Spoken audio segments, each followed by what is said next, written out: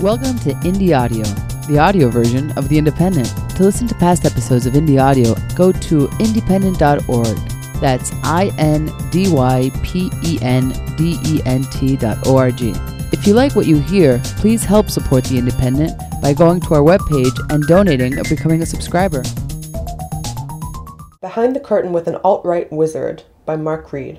Over the course of Alison Klayman's new biopic, The Brink, Steve Bannon utters a number of chilling lines, but the most unnerving comes during a particularly contentious interview with veteran journalist Paul Lewis of The Guardian. "It's all right, no matter what. I'm going to convert 20% of your audience," Bannon quips with a smile. Bannon is a charming, smart, reasonable-sounding, roguish, unpretentious ethno-nationalist. He can say things like, "We are working on building an old-school Christian democracy," to an audience full of liberals, and you almost don't notice the implications of what he's talking about. The purge of Muslims from the Western world. He lands this line between a series of self-deprecating jokes about how much he's hated and keen observations about the very real concerns of people left behind by the global economy. It's an astute performance and a perfect encapsulation of the dangers of giving Steve Bannon a platform. The challenge even extends to writing this review. See how I've already lavished praise on Bannon, extolling his intelligence and personal charm? Bannon allowed the filmmakers to shadow him for 2 years, although he knew they were hostile to his political views. He is that confident in his ability to convert his 20%.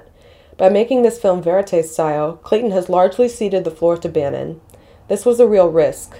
So who made the right choice, Bannon or Clayton? In her time spent as a fly on the wall, Clayton was able to gather material that punctures the carefully crafted image Bannon has fashioned for himself as a mad genius who made Donald Trump president. While this image falls apart, Bannon's poetic waxings offer insight into the gains the right has made and the follies of the left. This is the film's most valuable contribution. Klayman had the good fortune of following Bannon during the time of his fall from power.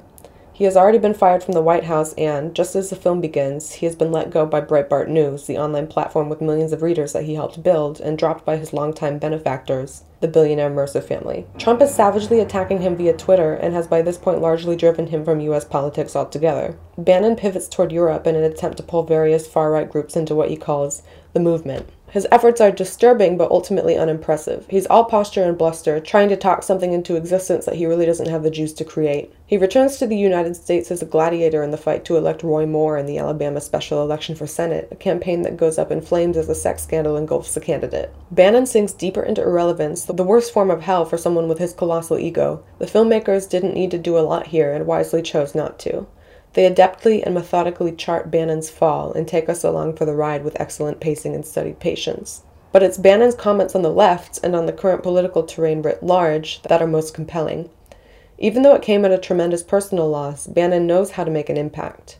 Here are a couple of lessons he offers. 1. Outrage is today's most important political currency, and 2. Never shut up. It's politically effective to stoke the outrage of one's followers and the contempt of one's enemies.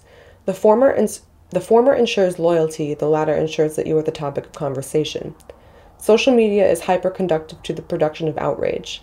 If you can be its master, you will win. The left is vulnerable on topics like immigration because it lacks a coherent stance. Racist and xenophobic as it is, build a wall is a clear mission people can get behind. Saying walls are immoral and calling for open borders isn't. Identity politics is another battleground Bannon sees as advantageous terrain for the far right.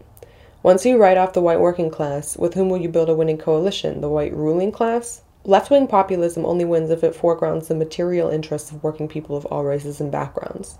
Building movements requires some uneasy alliances. That's coalition politics. By nature, it's impure.